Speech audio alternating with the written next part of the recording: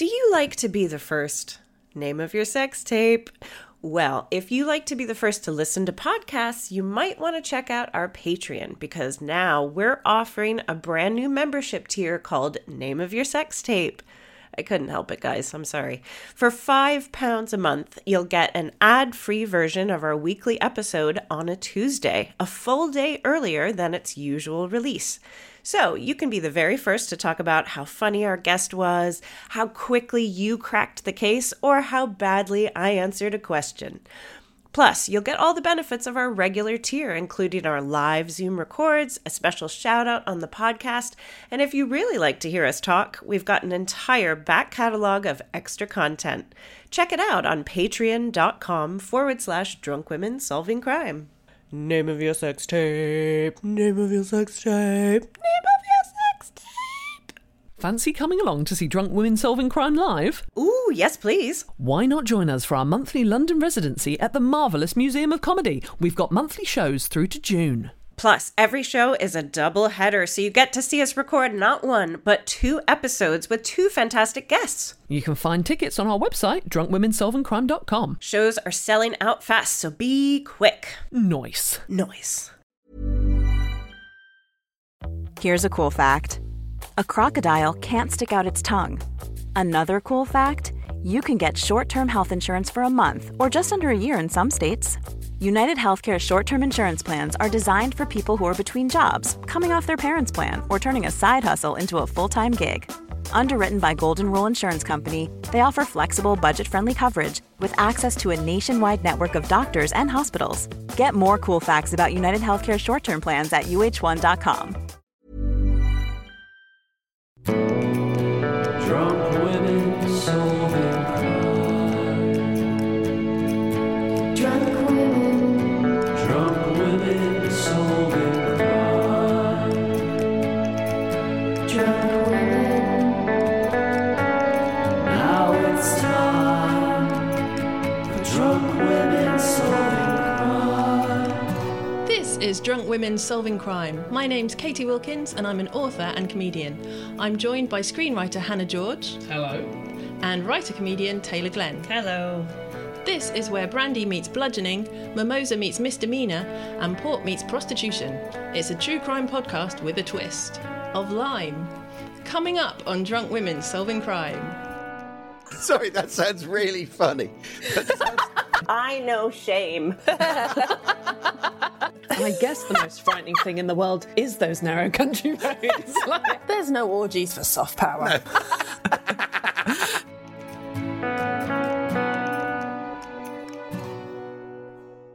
Now it's time for Drunk Women Solving Crime. Welcome to another episode of Drunk Women Solving Crime. I am so excited to introduce our guest this week. It is the fantastic comedian Al Murray. Yay! Cheers. Cheers. I'm saying that in my normal voice rather than going cheers. I'm going cheers. Yeah. I'm him. I'm not him. I'm me. You're the real Al Murray. The real. That's behind the mask. Yeah. Yeah. Oh, that's good. Yeah. Although I look exactly the same, obviously, and share many of his views. There we go. This is exciting because this is the first Men's Month recording that we're doing. I don't know if it'll be the first one released, so this might be out of order, but this is the first official recording. Well, I'm humbled and shocked in equal measure.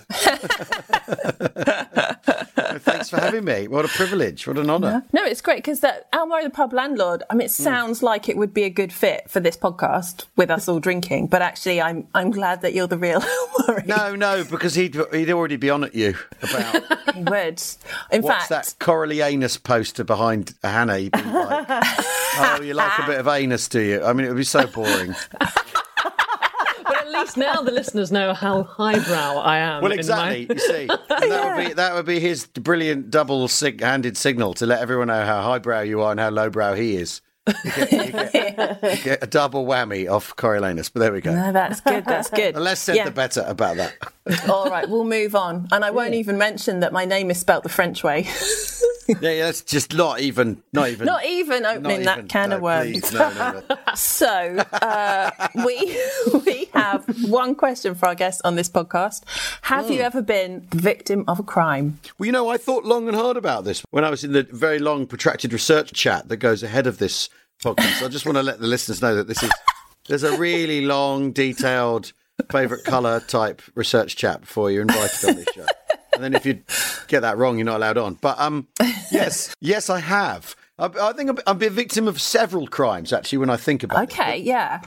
A flat early on when I was in London, or a shared house got burgled. Oh. And then one of my flatmates completely rode the insurance claim. Oh, wow. So it was like 2 crimes were committed. And I still don't know which one was worse. Because, the burglar got away with some cufflinks, I think. And then the insurance claimant, I think, garnered a couple of guitars out of... I should point out to our listeners right now that Al is sat in front of 5 separate guitars right now. It wasn't me. This happened to a friend of mine. It's one of those stories, but it really did. Anyway, or it happened to a guy I was sharing a house with. Anyway, I think the most recent straight-up crime was, I parked my car in the street because I live in London. The bit of London I live in might be expensive, but there's nowhere to park your car, so you park your car in the... There's no off-road parking. There's no off-road parking. So you tick... So exactly. So when you're doing the insurance, you tick the thing that says no off-road parking. So you park in the street, and one time... someone drove it through a street, probably in a bin lorry or something, and scraped down the entire side of my car. Oh, no. Bending the door out of shape so it wouldn't shut properly. Oh, jeez. That's more than a scrape. And then was gone. That just feels like the worst thing in the world because, why not leave a note? I mean, if they're insured, who cares? And I know. Anyway, and you end up with that thing of, well, we're not allowed nice things. This is why we can't have nice things. Exactly. People will scrape and run. Exactly, they'll scrape and run, and it cost me an awful lot of money to have fixed. Oh, yeah. no. Yeah, and then someone, like 3 weeks later, crashed into the car in the same place. Shit. Oh, no. I'm just right now. I mean, I don't want to victim blame Al, but I'm kind of thinking, how are you parking this vehicle? Because look, just outside my house. Just outside my house. And the problem where I live, wherever you park, the trees all up the street, wherever you park your car, it gets shat on. Right? By birds. Yeah. And there's the West London parakeets around where I live. There's flocks my of- God. Yeah, and when they decide to sit in the tree outside my house and download on my car... No. I mean, there's another crime. There's another crime that I've suffered. Avian criminals now. Exactly. I mean, but you can't take parakeets to court, can you? Well, you say that. We once had a case. oh yeah, we did. Also, they used to take animals to court. They used to take animals to we court. We don't have time to get into that. Yeah, that's the whole other thing. There's a film called The Hour of the Pig about a pig. Yes. Yeah, with a young Colin Firth. A young Colin Firth, yeah. It's funny though, isn't it? Because ironically, your car should be the luckiest fucking car in the world. But actually, it's supposed to be good luck, isn't it? Yeah, exactly. And it absolutely is not. Also, the other thing, if your car's shat on often by birds, you end up having this inevitable conversation where you try to sell it and they go, oh dear, you should have done something about that.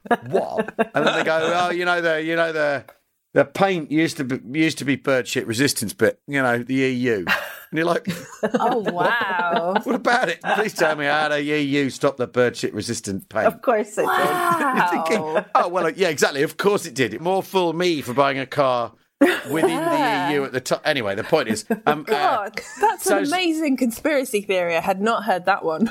Well, nor would I. But if you had a car that was shat on frequently, you'd know this. This is there's obviously there's some of us who know this, some of us who don't. Yeah, I live on a shit street, so I understand. And it just becomes this thing in the morning. And my daughter, who's 8, thinks it's fantastic. Oh, yeah. The worse it is in the morning, she's like, yay! Yeah. What does she like about it? She just thinks it's hilarious. To watch you clean the car? Well, she thinks it's funny because we get so wound up about it. Yeah. And she's sort of like, why don't you do something about it? And we're like, we have to park on our street. What do you do? We're not going to chop the trees down. Yeah. I mean, the only thing you could do about it was vote leave, it would seem. Get that paint back. Yeah. That explains the gap, the 52, 58, whatever it was. Yeah. Although the cursed numbers. They all had 52, shit cars. Yeah. Exactly, their cars were shat on. That's it, I'm out of here.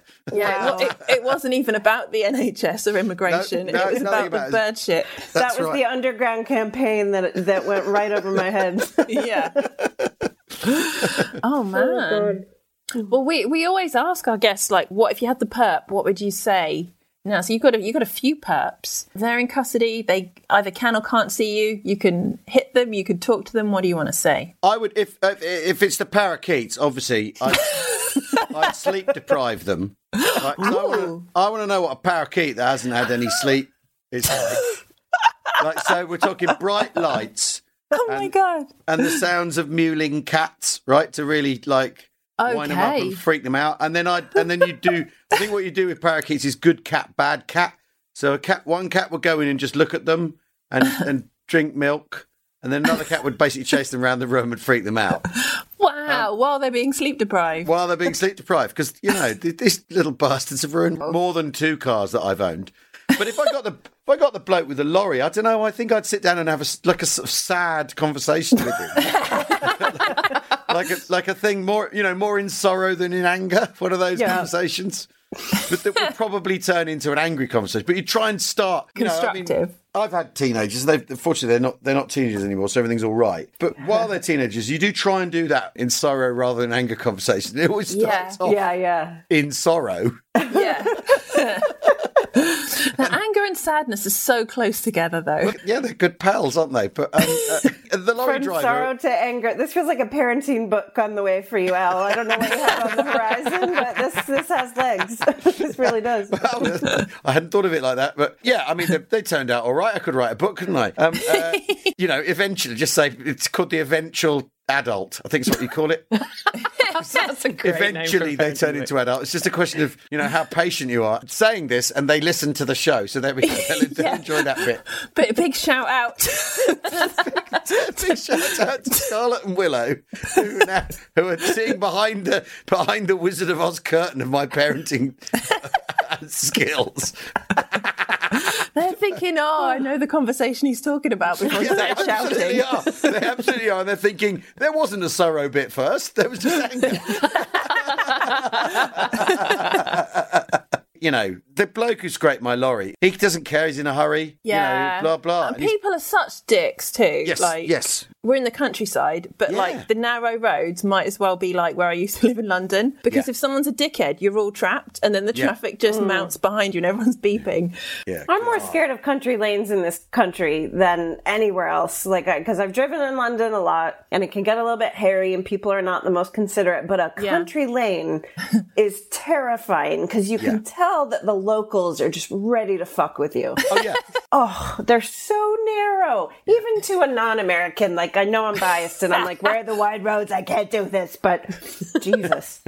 Terrifying. What a note to end on. And in conclusion, crimes are bad, but country roads are worse. Yes, I think if only we could arrest country roads. I love this on Men's Month. It's kind of, I guess the most frightening thing in the world is those narrow country roads. But also inevitably, I'm talking about driving, and I've managed to I'm being sort of tediously Top Gear and go, well, obviously on a country road, I tend to force the other guy back up to the passing point. Also, it was me that brought up country, to be Yes, fair. it was actually. Yes, sorry. Yeah, I apologise. You're right, Jeremy Clarkson. Oh, God, Clarkson. Let's move on. I'd be the slowest one on that racetrack they used to do. I've done that once. Oh, really? Yeah, and it's a humiliating experience because you get you go around it twice with the race. The racing driver takes you around twice. Then you go around it twice with the racing driver, sat next to you going, brake now! And you're thinking, well, I braked 100 yards ago, you fool. Right? And then you go round on your own a couple of times. It's awful. Yeah. It's just awful. I'm not particularly interested in going really quickly. I'm not much fussed about that. It looks like it's more stressful than a country road. I think it could be. Now it's time for drunk women solving crime. So today we are going to be talking about a con man who pretended to be many things, including The best kind of con man. well, yes. The con man who was brave enough to be himself all the time. Yeah. Is that not the ultimate con? Well, yes. Please. I mean, you tread softly, for you tread on my identity. True enough. So this guy pretended to be a naval surgeon, a civil engineer, a sheriff's deputy, a prison warden, a doctor of applied psychology, a hospital orderly, a lawyer, a childcare expert, a Benedictine monk, a Trappist monk, an editor, a cancer researcher, and a teacher. God, who has the time? I know, it's so much effort. Wow. That's a real range, to say the least. It is a range. Just doing that on Twitter would be enough effort.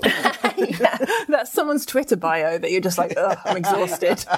Yeah. How do I say all of that in 180 characters? Oh my God, I just answered as the monk. I'm so embarrassed. Yeah, exactly. The Trappist one never replies. Yeah. Yeah. Yeah.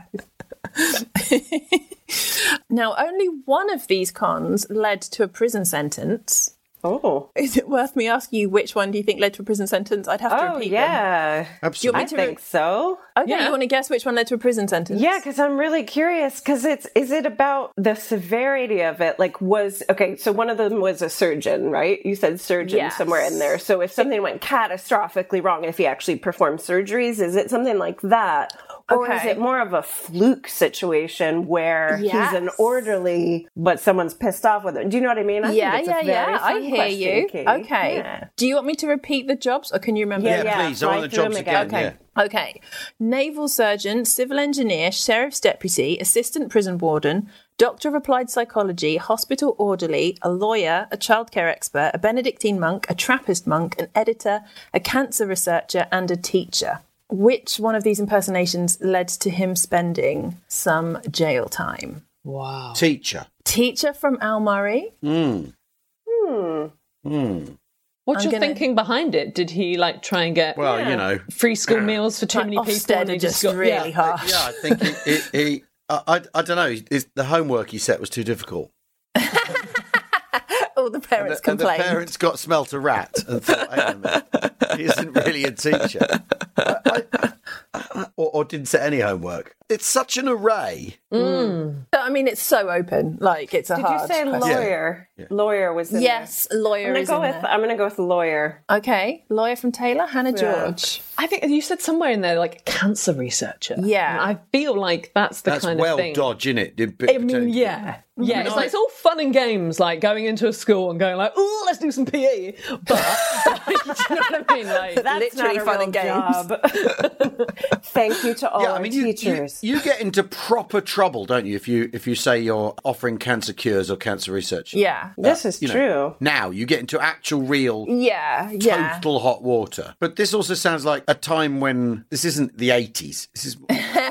We will get to the year in a minute. It just feels. It feels like naval surge because Yeah. that sort of puts us in a maritime age, doesn't it? Rather than Yeah. Does that not mean just a stomach surgeon? No, I'm joking. a belly button expert. So he does piercings. So I'm going to say this is the 90s because the piercings were just so big then. Yeah. I don't think it was lawyer actually because real lawyers don't go to jail much. Okay, so just to recap, final answers are teacher, lawyer, and I'm cancer going to go with the research. surgeon. I'm going to go with the Surgeon. surgeon. That was my first Okay. instinct. Yeah. Well, the first point goes to Al Murray. Hey. It was teacher. Yeah. Really? Okay. It is a thankless job even to pretend to be. Yeah. Shout out to all the teachers. We're so I grateful. mean, who'd I want think they would agree. It's not the perfect crime, isn't it, to pretend to want to, or No. even a desirable crime? Is it? What evil super brain is sat in their lair, twiddling their moustache, going, and today I shall take the lower six through. Yeah. Yeah, so history. Machiavellian. And at no point should I be paid what I'm supposed to be paid. Yeah. I want to be paid below average. Get paid less than I deserve. And have no respect whatsoever. Yeah. Brilliant con. It's an excellent point, and to be fair, it does link back to the answer links back to something that Taylor said, which is that might not be specifically it is a crime because he wasn't a real teacher, but he was at that job when he was arrested. Okay. It's just when everything caught up with him then. Yes. Anyway, we'll get to that. All right. Interesting. Yay! We are going to be talking about the great imposter himself, Ferdinand Waldo de Mara, or Fred to his mates. Now, I was worried he was a bit too famous, and I know Al knows a lot about history. Have you heard of him, Al? No. Fantastic. Was there a film? There is. I'm assuming you two idiots know nothing. Oh, God, do you know? I don't know much about the story, and I haven't seen the film, but isn't it a Tony Curtis film? Yes. Is this what Where's Waldo is based on? I don't know. Where is he now? What the fuck is he doing now? The moment you say Tony Curtis, I'm thinking the Vikings. He's in the Vikings. There's Marilyn Monroe. He's not pretending to be a Viking. He is a Viking in the Vikings. This is also going to help you now to guess. Some like it fake. That took me too long to make it. Cut that out, Amanda. Oh my God, the shame. I'm joking. So I've been drinking. Yeah. I had a martini. I don't normally have those, but I just really wanted one. But they're so good. Okay, Katie, go. Right. Spin your tail. I thought you were going to go a bit more, so I'm going to drink more. Oh. Right, so we're talking about the great imposter, Ferdinand Waldo de Mara, or Fred to his mates. I'm going to call him Fred. I consider myself a mate at this point. Now, he was said to possess an extremely high IQ and a photographic memory. Fred was born into a well-to-do Massachusetts family. His dad, Ferdinand Waldo de Mara Sr., was well off and owned lots of theatres, and he made his living as a motion picture operator. A bit of drama in the family. Yes. What decade are we starting in when motion pictures was big business? 20s. 20s from Al Murray. Same. 20s from Taylor. Taylor Glenn. I'm going to second name everybody. Hannah George. Al's the history guy. I feel like we need to go with 1920s. Let's do it. Fantastic. You are all correct. Yes, knew it. Good. It is the roaring 20s. So it's prohibition. So no wonder he's doing lots of sort of criminal hoo-ha. Well, this is it. To give you a bit more context, so Fred is born in 1921 into this lovely, wealthy family, but the Great Depression destroyed the sweet setup that he arrived into. So in the 30s, Waldo Sr. becomes insolvent and the family have to move from a fancy bit of town to a poor bit of town when Fred is 16. So my question is, how does Fred react to this situation? Joins the Navy. Joins the Navy. Excellent. Any advance on that? Really good guess. How old is he now? Sorry? If he's born in 21, the crash is... And he's 16. I think he's probably doing the thing that you do, like, surely when you... Like, when I left the Isle of Wight for university, I was like, I'm going to... Sorry, that sounds really funny. It sounds like, other people left the Isle of Wight for other reasons, but you had to come up with something, like, really, like, super legit, otherwise no one would believe you. Also, I went as far, ladies and gentlemen, as Southampton. So when I took that 22-minute journey... Oh, God, I love it. Oh, I have a friend who went to, he did his A-levels in Portsmouth from the Isle of Wight, went to technical college, I just love it. Okay, sorry. I shouldn't laugh. Southampton's a great university. Oh, God, this is so terrible. It's as far as we like to go on the island, just baby steps. But it is that thing. It's like you're over a stretch of water and you sort of you rebrand yourself a little bit. You're like, I'm no longer the Hannah that was, at middle school and got chewing gum put in her hair. I'm Hannah that goes to university and gets chewing gum put in her hair. It's exciting. It's classy, a chewing gum. Feeling different caliber. My feeling for Fred is that he goes there, and although his social status has declined, I feel like this is the first con. The first con is he goes out there in his new neighbourhood and he's still saying, I am the big, the rich guy. I come from this rich family. He never admits, I don't think, to the fact that his family... Lovely. Yeah. Okay. I made that entirely about me, you might have noticed. No, that's great. I like it. Taylor Glenn. Relatable. Taylor, how do you think Fred reacts to having to move to the poor part of town and his family? I think he reacts really badly. I think this is his trauma. I think this is the moment that breaks him, but I don't think he's necessarily going to show it in a conventional way. But the fact that we know that this man goes on to masquerade as all these other characters, which suggests that maybe it had an adverse effect. Sure. He almost combines this drama background with this fall from grace, and that's when it begins. So, I mean, a bit what Hannah says. Maybe he goes right into his first persona. Well, you guys are all on the right tracks. None of you have quite got it. The first thing he does is he goes to join the Cistercian monks on Rhode Island. So not the Navy. He actually is a monk? He goes to... This is the thing. It looks like he actually is a monk because he's there for several years. A lot of my sources described it as it's after this that he starts conning, which makes it sound like he was a real monk. That's that feels legit. Let's say he goes to be a monk because he believes it and because it's solace and it's escape. Yeah. And then he realises it's bullshit. You know what I mean? And you think, and he thinks, well, anyone will believe anything. Look what I believed. Right. I might as well dig into this idea of what will people believe? What will they put themselves through? Yeah. Do you know what I mean? Yeah. He draws on it because it's obviously it was perhaps comforting him from a while and then he outgrows it. Or... And is he still in the States? Yeah, so he's like an Rhode American Island monk. Rhode Island monks. He's a road, They should really rename their sports teams that. I mean, are there monks in America? I mean, I know very little about America. I always feel like you've got to go to another. I mean, it's cultural appropriation. No, I don't know. Your monks feel European or South American, right? That's exactly what I was going to say. I feel like you have to go to South America, or you go to or Tibet, but here's the thing or Spain, or but here's the thing about America. Thanks to television, I know more about high school than the school my children went to. I know about that you hang around by the lockers. That you get wedgied by the lockers, that the mean girls come through and bully people, and the dweebs and nerds all meet together and are friends with the science teacher, and that there's a prom. I know all this from American television. This is a reflection on me as much as anything else. Maybe it's entirely a reflection on me, but you know what I mean. We're so bombarded with what American school life is like. It's true. It's quite the obsession in culture. Yeah, it's a shame there was never like a movie about like the head quarterback who wanted to become a monk, and then we'd know more about it.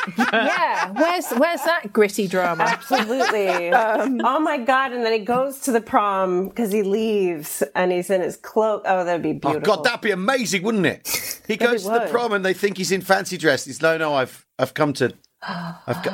He's back, isn't he? Yeah. Papal attraction. That's what we call Papal attraction. Okay, we can pitch this later. Sorry. My next question is: we're all going to lose our virginity. Well, I'm not. Exactly. And then he changes his mind. Yeah. Oh, hang on a minute. What am I doing? Wait, she fancies me. I'm going to do it. Now that's what I call higher purpose. This is like, was it John Hughes meets American Pie? Don't worry, I've already been forgiven. Yeah. He's got all the lines. My question is, what or why makes him leave the monks? Oh. So there's an actual reason that we know. Well, you can tell me why you think he leaves or what he goes on to do next, because it's chicken and egg. Accused of embezzlement. Okay. I like to think perhaps it is love, and he falls in love with someone, which means that he has to leave, and then he wants to impress this woman, perhaps, or perhaps he's told this woman too many lies. He's gone like, a surgeon, yes I am, a teacher, oh yeah. So I think he's gone on a first date and he's really panicked in those first few moments. I've always wanted to date a lawyer or a doctor. I'm both.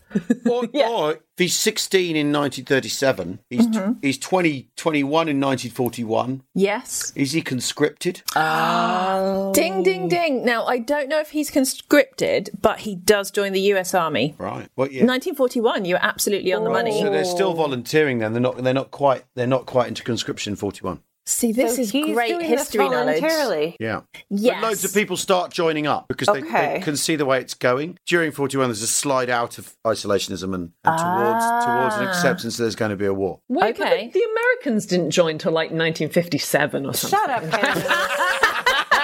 Oh, she went there. Sick burn. Beautiful. It's so sick. Sickest burn of all. Yeah, you came in late. Woo. And then won it. Oh, yeah. Anyway. Yeah. We came late, but we brought the good champagne. Yeah, absolutely. Yes. So they were separating And all the is men. forgiven. While we were drinking tea. Yeah. Right. So he joins the army. Okay. He joins the army, and it's said that this is the start of his career in imposture.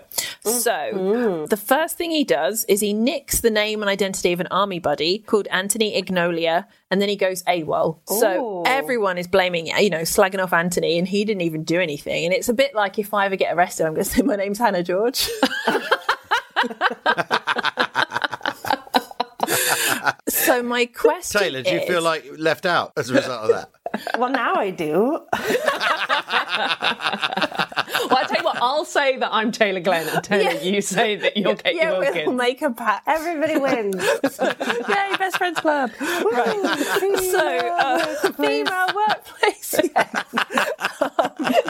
So, my question is, where does Fred run off to when absent without official leave? Where would one go? Because he's Well, joined is this the when he army. goes to be a Trappist monk? Oh my God, yes, it is. I'm not even going to let the others answer. Yeah, How do you know that? Well, because that's what you do, isn't it? Let's say there's no.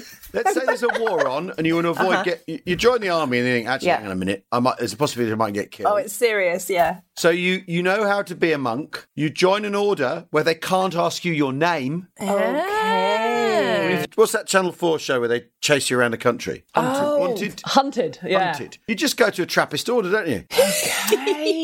I'll be honest, I really only know about Trappist ale. Yeah, fine. No, seriously, this is a good life hack. So they can't ask you your name. So you've got sort of an immunity. So you arrive and you say you're Brother Alan, Yeah. or you say you're Katie Herring. You turn up and you say that, whoever you are, they can't ask you. Yeah, Okay. No, it's good. And also it's sort of a bit like go back to what you know. Like there's actually, when I was first reading about this, I was like, I don't get why he's done that. But actually you've made me think that actually makes a lot more sense. He's in and out of monasteries for a bit, and then clever. he joins the Navy. Right. And he trains as a hospital corpsman, which it's not, as I first assumed, anything to do with corpses.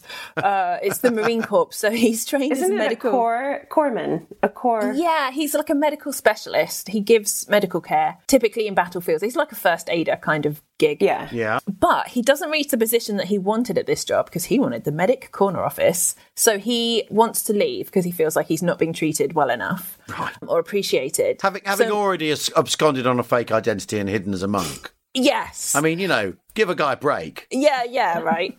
So my question is, how does he get out of this one? I mean, I guess he could just leave the Navy, right? He could just be like, but he doesn't just go leave. AWOL again. Is he in the Pacific? Jumps off a boat, swims ashore somewhere in the Pacific. Okay. Does he get himself sacked by doing something really bad? Or maybe? this is where he claims to be a naval surgeon. You said he was a naval surgeon at the start. Yeah. Oh, yeah. It feels like he's coming up on his next con. Okay. Does he steal the identity of the surgeon on board the ship and then become this guy? There we go. Okay. That's Hannah it. George, hold that thought because that is coming up. I'm also going to hold the thought because I want to be right. Drunk women solving crime. One size fits all seemed like a good idea for clothes Nice dress. It's a t-shirt. until you tried it on. Same goes for your healthcare. That's why United Healthcare offers a variety of flexible, budget-friendly coverage for medical, vision, dental, and more. So whether you're between jobs, coming off a parent's plan, or even missed open enrollment, you can find the plan that fits you best. Find out more about United Healthcare coverage at uh1.com. That's uh1.com. Millions of people have lost weight with personalized plans from Noom. Like Evan, who can't stand salads and still lost 50 pounds. Salads generally for most people are the easy button, right? For me, that wasn't an option. I never really was a salad guy. That's just not who I am. But Noom worked for me. Get your personalized plan today at Noom.com. Real Noom user compensated to provide their story. In 4 weeks, the typical Noom user can expect to lose 1 to 2 pounds per week. Individual results may vary.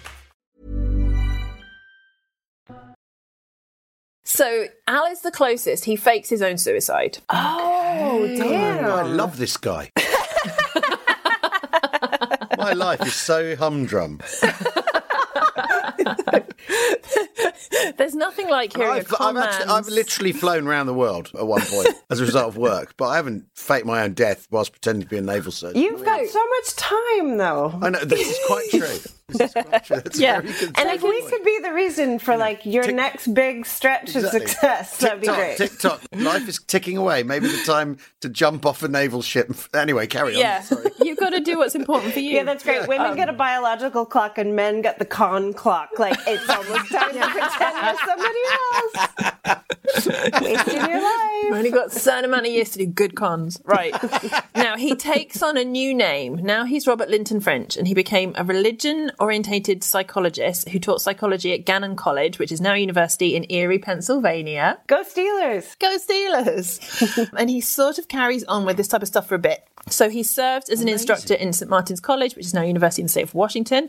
And it is here, when he's teaching, that the FBI catch up with him and capture him. So my question is, what is he arrested for? Tax evasion. It's got to be tax evasion. Well, it's got to be something federal, isn't it? It's got to go across. For the FBI. If the FBI are involved, it's got to be something, a federal crime. You know, they famously, that's how they take down Al Capone, isn't it? Yes, yes. This is all good. Any advice to you guys? Okay, so it might be something kind of a bit on the boring side that he's working at this university. He's working as a teacher at a university. But he doesn't have the qualifications to be doing this, right? Now, no. Hold on a minute. We've only done 4 of the 9 million jobs, and he's already been arrested as a teacher. So there's stuff to come after this, right? There is stuff that comes after this, but everything that he could possibly be arrested for at this point, I have already told you. The post-FBI years. This is great. Well, desertion then. Going yes, it is desertion. Okay. Okay. Good stuff. So he is arrested for desertion. He served 18 months at the Naval Disciplinary Barracks in San Pedro, California. Right. And then after his release, he assumed another fake identity and studied law at night at Northeastern University. And then he joined the Brothers of Christian Instruction in Maine, which is a Roman Catholic order. And then he borrows or nicks the name of a young Canadian doctor, Hannah George. Not Hannah George, just to your point. Dr. Hannah George, that sounds good and very unlikely. Of his acquaintance. This guy's called Dr. Joseph, I want to say Sire. His name is C-Y-R. Sire? Sire. Sire?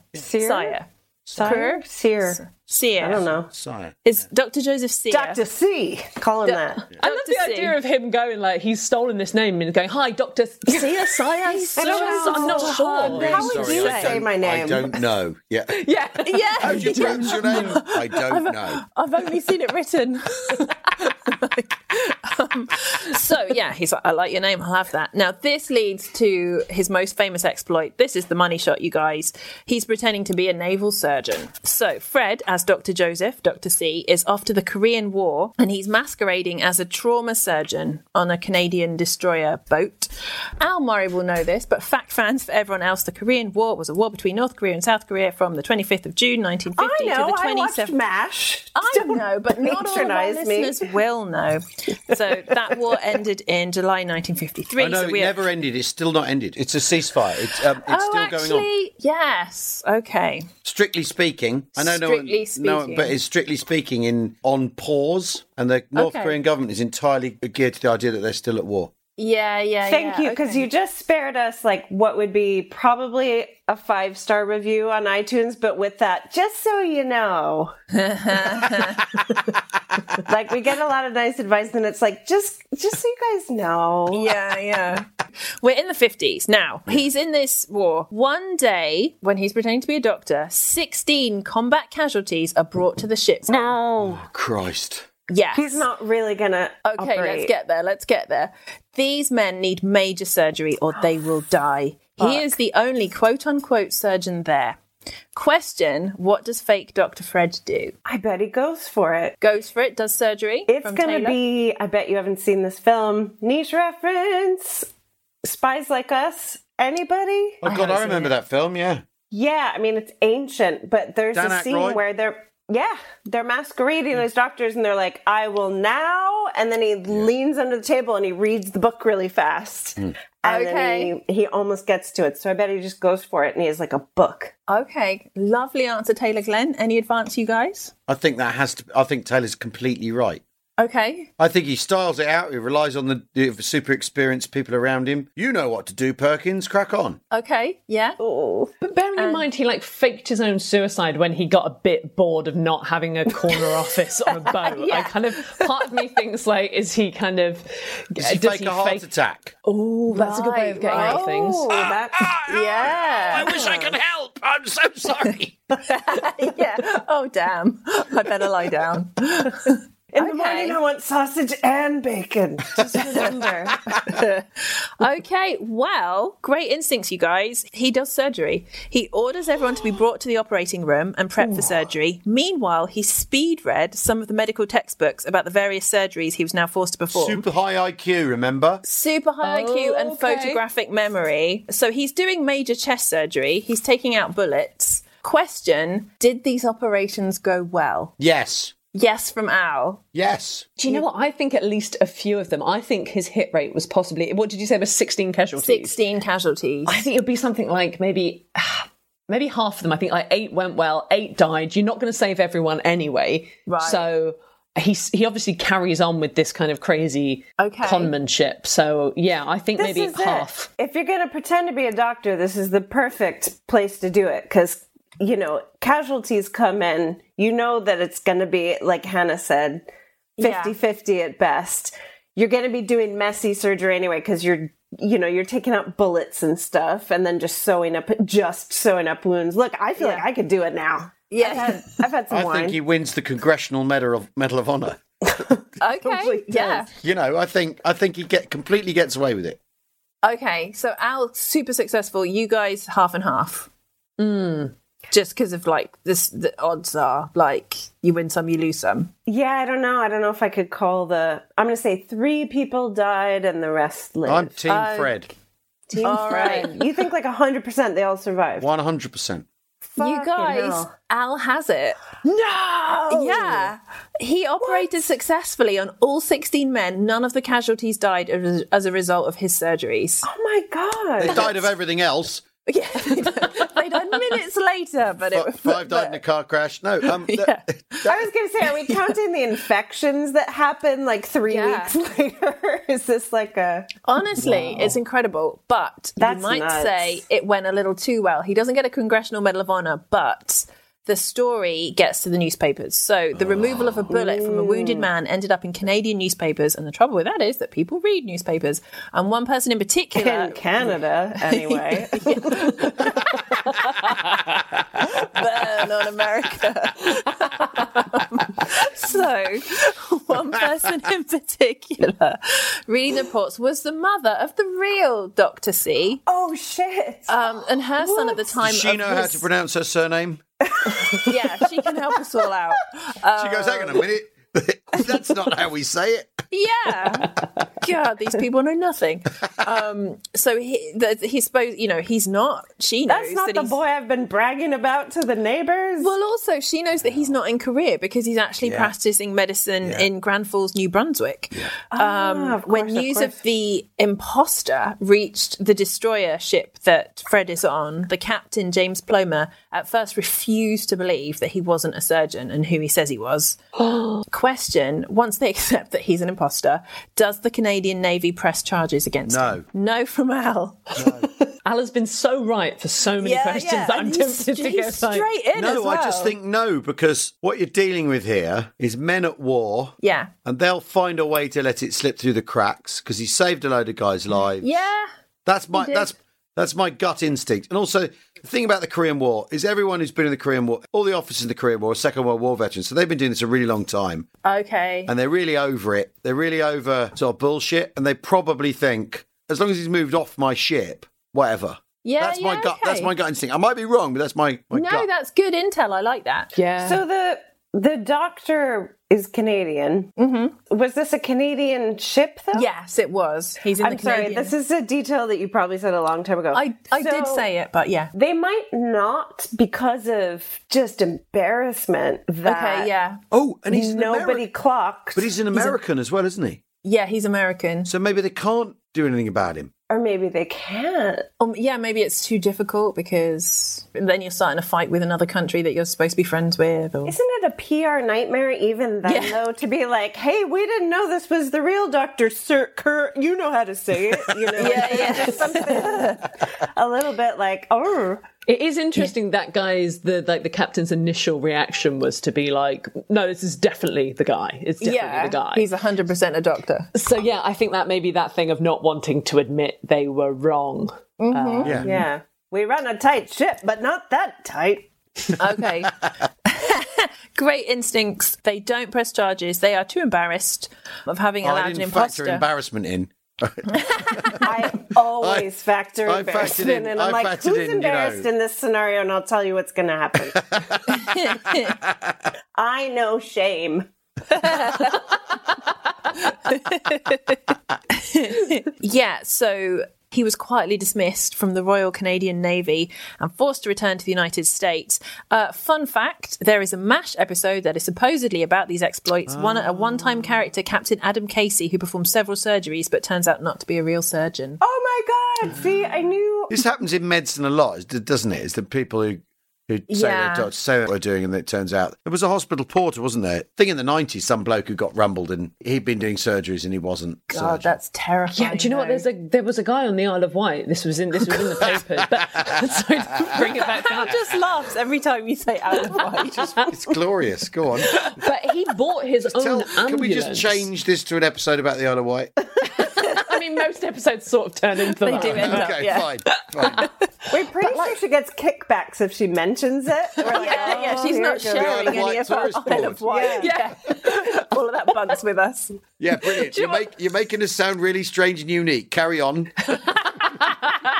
But no, this guy bought an ambulance, like an older ambulance, and then listened to shouts, and he would go to the shouts before the ambulance could get there. Ooh, that's so and that's not unusual. Like, it's not just an Isle of Wight thing, like, believe it or not. But people have left the Isle of Wight to do that, right? Yeah. Yeah, they're all over now. Southampton, there was a woman in Southampton who used to do it, I heard. Right. Loads of expats. But it is fascinating. The medical thing of people wanting to play God and thinking that power trip. It's a bit weird. I'll talk real quick about his philosophy about all his oh God, I've been drinking tequila. Impersonations. That's I was going to say impersonations, but that was Americans say impersonations. Could you please say impersonations? Because that I think is actually the right word. We gotta jazz up impersonations. Impersonations is a better word than impersonations. Thank you. It's like an even more abstract noun. He had 2 cardinal runes. Oh God, runes. Yeah. Cardinal runes. This isn't good. I should be able to talk. Cardinal runes? 2 cardinal rules. Number 1. I was like, Catholics have runes? You kind of do, right? They're into everything. It's a Viking cardinal. Anyway, sorry, carry on. Rule number 1, the burden of proof is on the accuser. Yeah. And rule number 2, when in danger, attack. Wow. And he also said that he was successful in his roles because he was able to fit into positions which no one else had previously occupied. There's a biography about him, and so he said specifically about this is you can pick up loose power without alienating anyone, never encroach upon anyone else's domain. So there's like a power vacuum. So he said, if you come into a new situation, don't join some other professor's committee and try and make your mark by moving up in that committee. You'll have a long haul and make an enemy. So he'd form his own committee. That way there's no competition, no past standards to measure you by, and how can anyone tell that you aren't running a good outfit? And then he's like a fun sociopath. He's adorable. Yes, that's pretty cute, isn't it? I mean, obviously he used his experience of being a monk, and so if he had to go anywhere where there was religion, he could just walk in the door, couldn't he? and taught credibly to other religious people in a religion. He knew their grammar, didn't he? So he could... Yeah, he had authority in that area. Yeah, manoeuvre in that area quite easily. And also, if you're in a monastery, you know perfectly well that what you have to do is, if you set your own thing up, that is very, very, very good. That's very canny, isn't it? It's canny. It's an excellent life hack for anyone that wants to be a con man or get ahead at work. Well, or or close that pay gap. Well, or even want a quiet life. I mean, set up a committee that you run and no one cares about. I mean, it sounds actually sounds quite desirable. I think loose women should also rebrand to loose power. Loose power. That's such an interesting, because there's all, we talk about soft power, don't we? Yeah. The idea of soft power is like, I don't know, films in English, isn't it? Yeah. Which means 2 British films a year get watched by anyone globally. But like loose power is it's sort of better, isn't it? That's like... Yeah. Loose power is sexier than soft power. It is sexier. It's flopping around. Anyone could grab it. I don't know what. Well, no, loose power sounds up for it. You know what I mean? Yeah. Soft power really does not sound like it is going to get anywhere. There's no orgies for soft power. No. And that is the pull quote for this episode. Loose power was asking for it. I'm gonna whiz through some of the stuff he did. He founded a college, obviously following his own advice, while he was pretending to be Brother John Payne of the Christian Brothers Instruction. Yeah. And he got the college chartered by the state.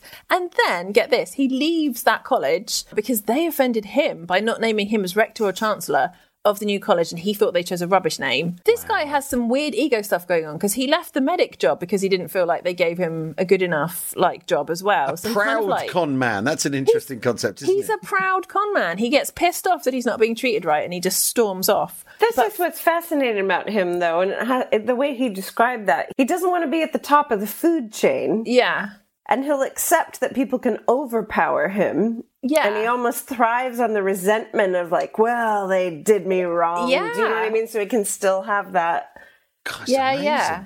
Yeah, it's really interesting. The psychology I still of think him he's a prick, but he's interesting. He's an interesting prick. I would have dated him. If we had gone to uni together, I would have dated him. 100%. I could have changed him 100%. No, Hannah, I would have changed him. No, the thing is, he'd have changed both of you with different names. Yeah.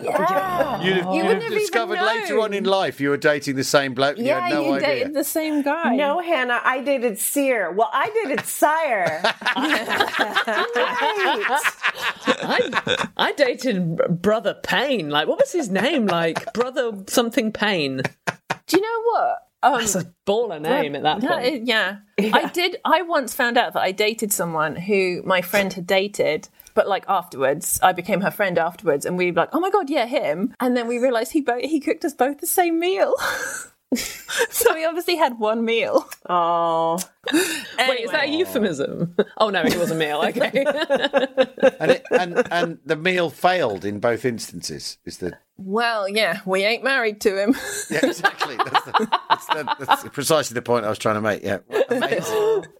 Bolognese always works. I need to know what the meal was. I'm sorry. I need to know what the meal was, It was please. pasta. There was pine nuts. There's pasta and pine nuts. Oh, fuck him. He's a wimp. There's pine nuts. If there's pine nuts with pasta, just fucking walk out the door, ladies. That's all I'm saying. It sounds like a bit of a sex pesto, am I right? So it's a terrible pun, but I'm pretty sure pine nuts are in pesto. They are. Yeah, because my cousin can't have them. Anyway, right. That rounded out the joke really well. You know what? Good. I mean, he's got to have anaphylactic shock on his Tinder profile, surely. Do not date me if you have anaphylactic shock. Yeah, I've got one meal. I've got one meal. It's got nuts in it. Yeah. And I don't mean my... Anyway. What a dating tagline. I've got one meal. I mean, it's Henry VIII, isn't it? Cooking one meal 6 times. That college is still going, blah, blah, blah. Okay. What? During the college... Still going? Where is it? Yes. Okay, so the college it's a real college now. He got it accredited. Jesus. It was Lamenius College in Alfred, Maine, began in 1951. and then he left. In 1959, it moved to Canton, Ohio, and in 1960, it became Walsh College, now Walsh University. So it still exists. So he started and then he stormed off because they didn't treat him nice. God, dare to dream, people. Honestly. It's amazing. So or dare during to the con, 50s. you know? Yeah. The sky's the limit unless you've got a very fragile ego. During the 50s, Fred began to find it harder to pull off his various aliases. Question, why do you think that might be? Press. So yeah, people know who he is by now, right? So fame, recognisable press. I think so. Okay. Hannah, anything to add? I feel like he was ready to settle down, maybe, and I kind of like I just genuinely with me. He met Hannah, and he was like, or Taylor, and he was like, "Female workplace." Thanks, Katie. I like to think that it's because he got to a kind of like the age where he wanted kids. Well, and he was so just a great in the dad. 50s, in the 50s, he's in his 30s, right? Yeah. So you know, we talked about the biological clock a minute ago, maybe. That's how a man sees it. That the hour being talking is only a minute on biological clock terms. Whatever, I can't tell. I don't know. Maybe that's it. Maybe he had family, had commitments. Well, the answer is, in fact, fame. So he had sold his story to Life magazine, and he was recognisable. And my what sources donut? go. I mean, well, yeah. I mean, actually, First what kind of rule con man? of Con Club. You do not self-publicise Con Club. Exactly. Don't talk to Life magazine. Well, this is it. Can I just say that donut is my favourite British insult of all, and you guys have the best insults in the world. You know what? I worked on a thing a really long time, about 15 years ago in the US. It came to nothing, but basically it's the pub landlord moves to America, blah, blah, blah. And and we're like, there's a lot of stuff ago where I wanted him to either call people Muppets or Donuts. Yeah. And the showrunner, too adorable. And the showrunner's going, why? Why would you call anyone a donut as an insult? You know, Americans love donuts. Yeah, I'm like, yeah. But it's like you a donut. Like it doesn't mean it's just like it sounds great, right? And he's going. And people love Muppets. People really love Muppets. Yeah. People love the Muppet Show. Wow, I hate this showrunner. I hope that he's not doing well. I know he's doing fine now. I think, you know... But he was technically correct for the American market. Well, he was absolutely right. And you know, the thing he then wrote for me was rubbish. So, you know, swings and roundabouts. I remember seeing That's exactly why it's the best insult. Yeah. Like, I hate... there's that irony thing that Americans have trouble with. And also, then Americans would have to learn, like, how it's a fun insult. Yeah. They love Bake Off now. Then they could learn to love donut as an insult. Oh, yeah, we're on our way. Donut will be the new insult in the next 10 years. Yeah, but it'll go wrong. They go, you Victoria Sponge. Like, no, donut. You Eclair. Hannah, you were going to say something. Oh, no, it's very lowbrow. It was just, I think it was an episode of Gordon Ramsay's Kitchen Nightmares where a chef was shouting at somebody and just said, "You fucking blowjob." What? The American said it. Yeah, he said it to one of his staff members. I think, "You fucking blowjob." That is great. Weird insult, but sorry, Katie, we've derailed you with donuts and That's insulting someone with an aspiration. I mean, yeah. But Hannah, Americans like blowjobs. Yeah, right? Makes no sense. That makes me so angry. You could do that with so many insults. Yeah. You cunt. People like cunts. Anyway. That would be great if that was the rule about what you're allowed to say on TV. If people like it. Got a real big like it's a real cult fan club here. You've got to be able to say this. So, Fred sold his story to Life magazine and he was recognisable. And my sources go a bit personal here. He gets described as a man of increasing girth. Even back in Korea, he was bigger than all the other soldiers, so he stood out more at this time. And also he kept doing TV bits. In 1959, he was on a game show called Take a Good Look, where 3 celebrity panellists had to guess his identity. So it's good to know that Would I Lie to You have nicked that from the 50s. He was on a TV quiz show called You Bet Your Life with Groucho Marx. Yeah. And wow. Do you guys know this? Yeah. But no, I know the show. Oh, cool. And he won $1,000, and he said he was going to donate it to the Feed and Clothe Fred Damara Fund. And then put it in his bank account. I mean, he could have actually done something good in that moment, but I have a feeling he doesn't turn towards philanthropy at any point. He is not good with money. He played a doctor in a horror film called The Hypnotic Eye, but he keeps getting busted, so he tries to do other aliases. So he tried to work in a prison for a bit in Huntsville, Texas, but a prisoner recognised him from Life magazine, and I just think it's a bit on the nose to have that magazine in a prison. Only some prisoners are allowed to read it. Yeah. Yeah, right. Also, like, I love the point that he's obviously, like, so bad with money. He's got no money. He's had to get a fucking job as a prison warden. And he's like, it's another con. It's another con. It's like, no, it's just a fucking job at that point. It's just a sort of a job, yeah. Yeah. Like, you can't He's in a diner. Wink. Where are my tips? I'm Where are my winking at tips? it. Like, yeah. In the 60s, he tries to do more Bible mission rescue stuff in Los Angeles, and he's a counselor, and then he's in a Baptist church in Oregon. And he's got some funny religious stuff going on too. He's got a lot of, yeah, he does. Yeah, he knows how to work it though. It's I would imagine if you, of course, if you knew your way halfway round some of that stuff, it'd be really easy to work that. Yeah, there's a lot you can do with that. Actually, it's true. I guess it opens up so many forums, but it's just interesting how he keeps coming back to. He keeps going back to it. And he's quite well liked. He's obviously quite charming because, like, everyone will like him, but then all these rumours will surface of his old life and he'll have to quit. So he just sort of keeps doing that. He moves to Washington. He's a bus driver for a bit. Then he's a guest on the Tom Snyder show. Being a bus driver is not a con, though, right? It's not a con, but like he's like, no, I'm just pretending to be a bus driver for the paycheck. But you're actually driving. I'm so radical and getting paid.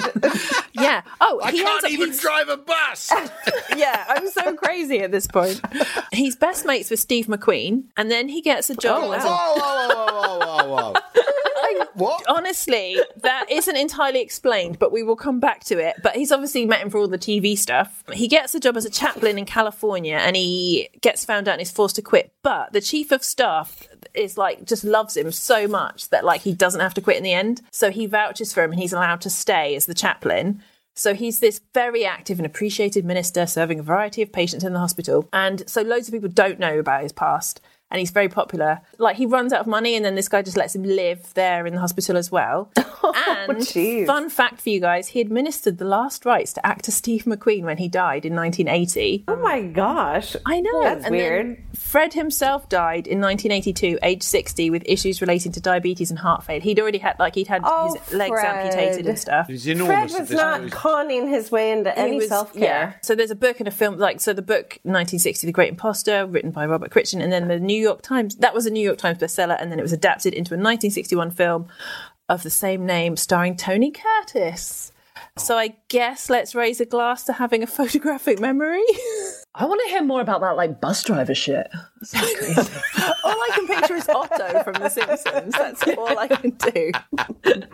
Drunk women solving crime. So we will now quickly discuss a listener crime. And this has been sent to us from New Zealand. This is from James. He says, I have a box that contains a couple of items that my father found sometime in the 1960s. The items are some coins and some bones. He found them in the middle of a desert in southern Iraq. The bones were found to be from a human hand. The coins are Roman, dated from approximately 400 AD. Fucking hell. Right? That's all the info I have.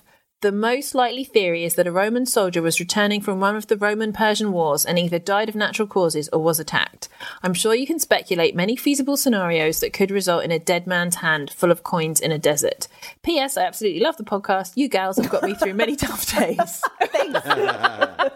Whoa, I have more questions than answers. I know, isn't this is a brilliant thing. Left hand or right hand? That's my first thought. Ooh, it's just human hands. We don't have that information. Do we know? We don't know that the bones date back as long as the Roman coins, because it could be a modern hand. Because also, it could be maybe somebody was robbed, maybe their hand was cut off, and the hand fell with the coins, and then the rest of the fight carried on, but this hand got buried or something. And the box, like what kind of box? Oh, well, I think they've put it in a box. Did they put it in a box? So I think it's But if he found them together, what makes it, like, is he on a dig? Also, isn't this how The Exorcist starts?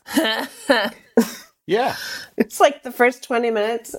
Yeah, I'd like to know, James, I would like to know, does your dad have any friends with one hand? Because part of me thinks the Roman, like, coins are there to throw everyone off. Yeah. And he and his mate maybe accidentally cut off his hand one day. You know, they were having a laugh and the hand comes off and they're just like... Or we're talking worst wank in the world.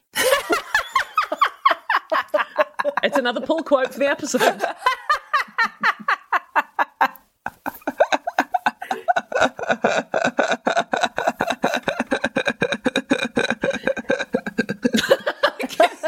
Okay. Sorry. No, that's good. I actually want more details on that, Al. So where do the coins come in? I'm just leaving it hanging. Just gonna leave it there. Okay. Leave it there. Worst wank in the world. Yeah. Well, James, I hope that's helped. So you tried some... Yeah, I feel like we solved that. I also feel like I was like fourth or fifth to that idea, but then all of you thought, no, I'll leave it to someone else. And it hung heavy, and then I thought, all right, I'll step up. And you did it proud. You did it proud. Step up and say it if you insist.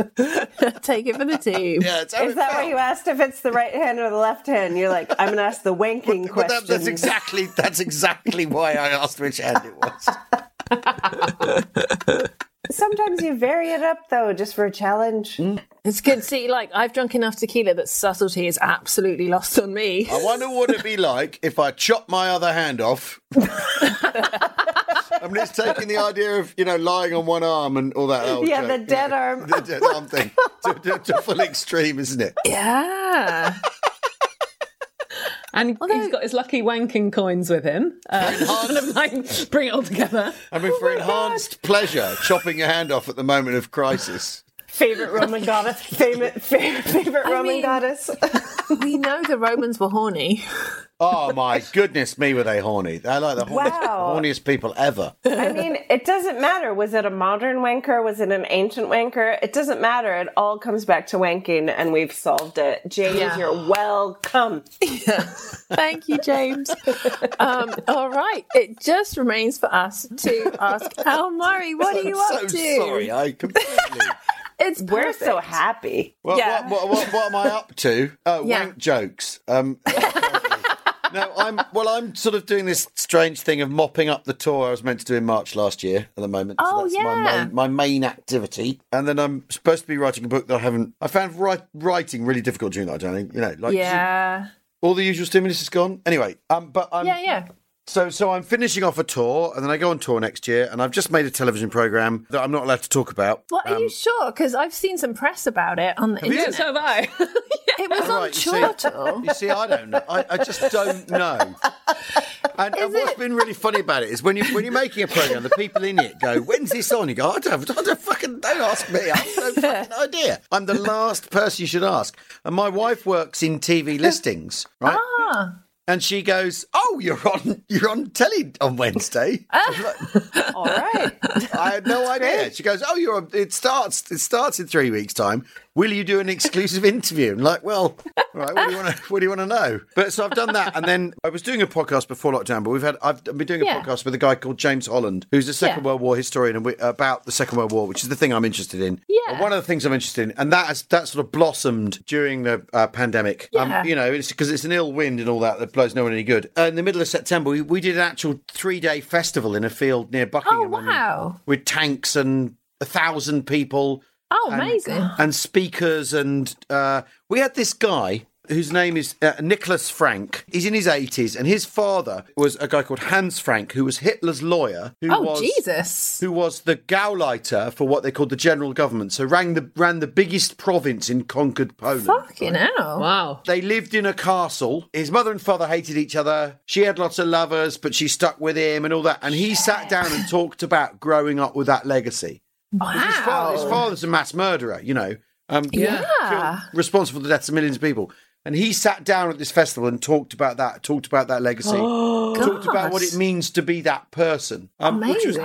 Which was truly incredible. This is the weird thing. When I started doing this podcast, it was the two of us in my kitchen, me going, what about that tank? I like that tank. And then he's in store, and so he'll tell me. And then I go, what about the tank? And he'll tell me. And it's turned into this thing. Yeah. Can we listen to that? Did you record? It's called, we're going to be putting that out. So it's called We Have Ways of Making You Talk, is the name of the podcast. And so we can hear that old guy talking about the legacy. Hans will be on in the next couple of months. We're a German historian, a woman called Katja Hoyer, who's she grew up in the DDR and now lives in England. Her whole thing is everything you've heard about German history comes from West Germany. I grew up in a communist country that suddenly ceased to exist. And so she's so interesting about all of it. She told this story about a guy who was a communist in Nazi Germany. So when the Nazis get in, he flees to Russia to go to the Soviet Union.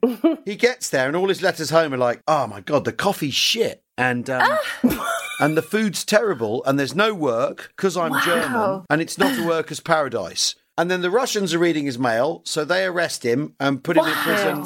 Put in prison for hanging shit on the Soviet Union. And then the Nazis do a deal. The Nazi-Soviet pact happens. So the Nazis... They get him back. So he goes back to Germany. And then the Germans declare war on the Soviets. So he's a communist, he's a criminal again. Oh, okay. So he goes into prison for being a communist again. And then he's told, if you join the army... If you join the army, that's all right. So he joins the army and goes to fight on the Eastern Front. Is captured by the Russians. Oh, my God. Who go, well, hold on a minute. You're a German and also you're on our files and you're like a...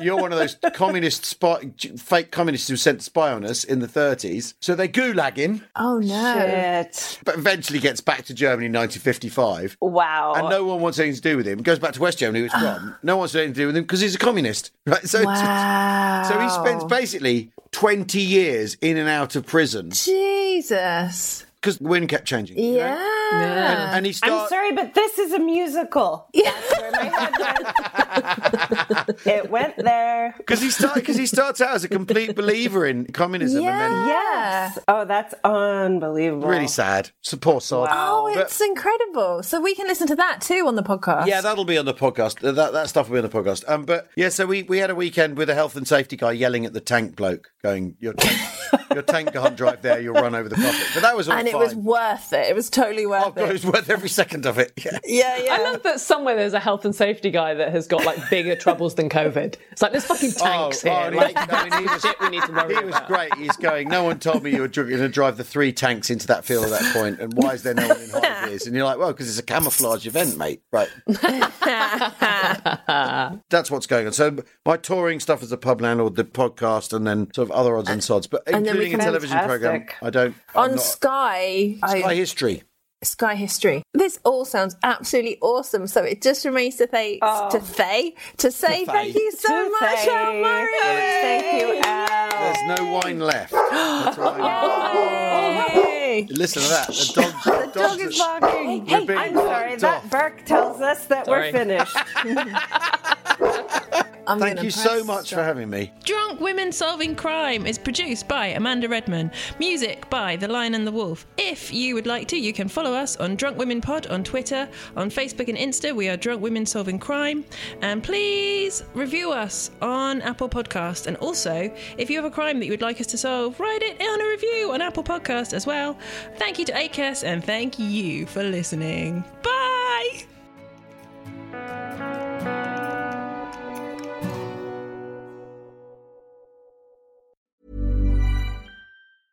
Even when we're on a budget, we still deserve nice things. Quince is a place to scoop up stunning high-end goods for 50 to 80% less than similar brands. They have buttery soft cashmere sweaters starting at $50, luxurious Italian leather bags, and so much more. Plus, Quince only works with factories that use safe, ethical, and responsible manufacturing. Get the high-end goods you'll love without the high price tag with Quince. Go to quince.com/style for free shipping and 365-day returns.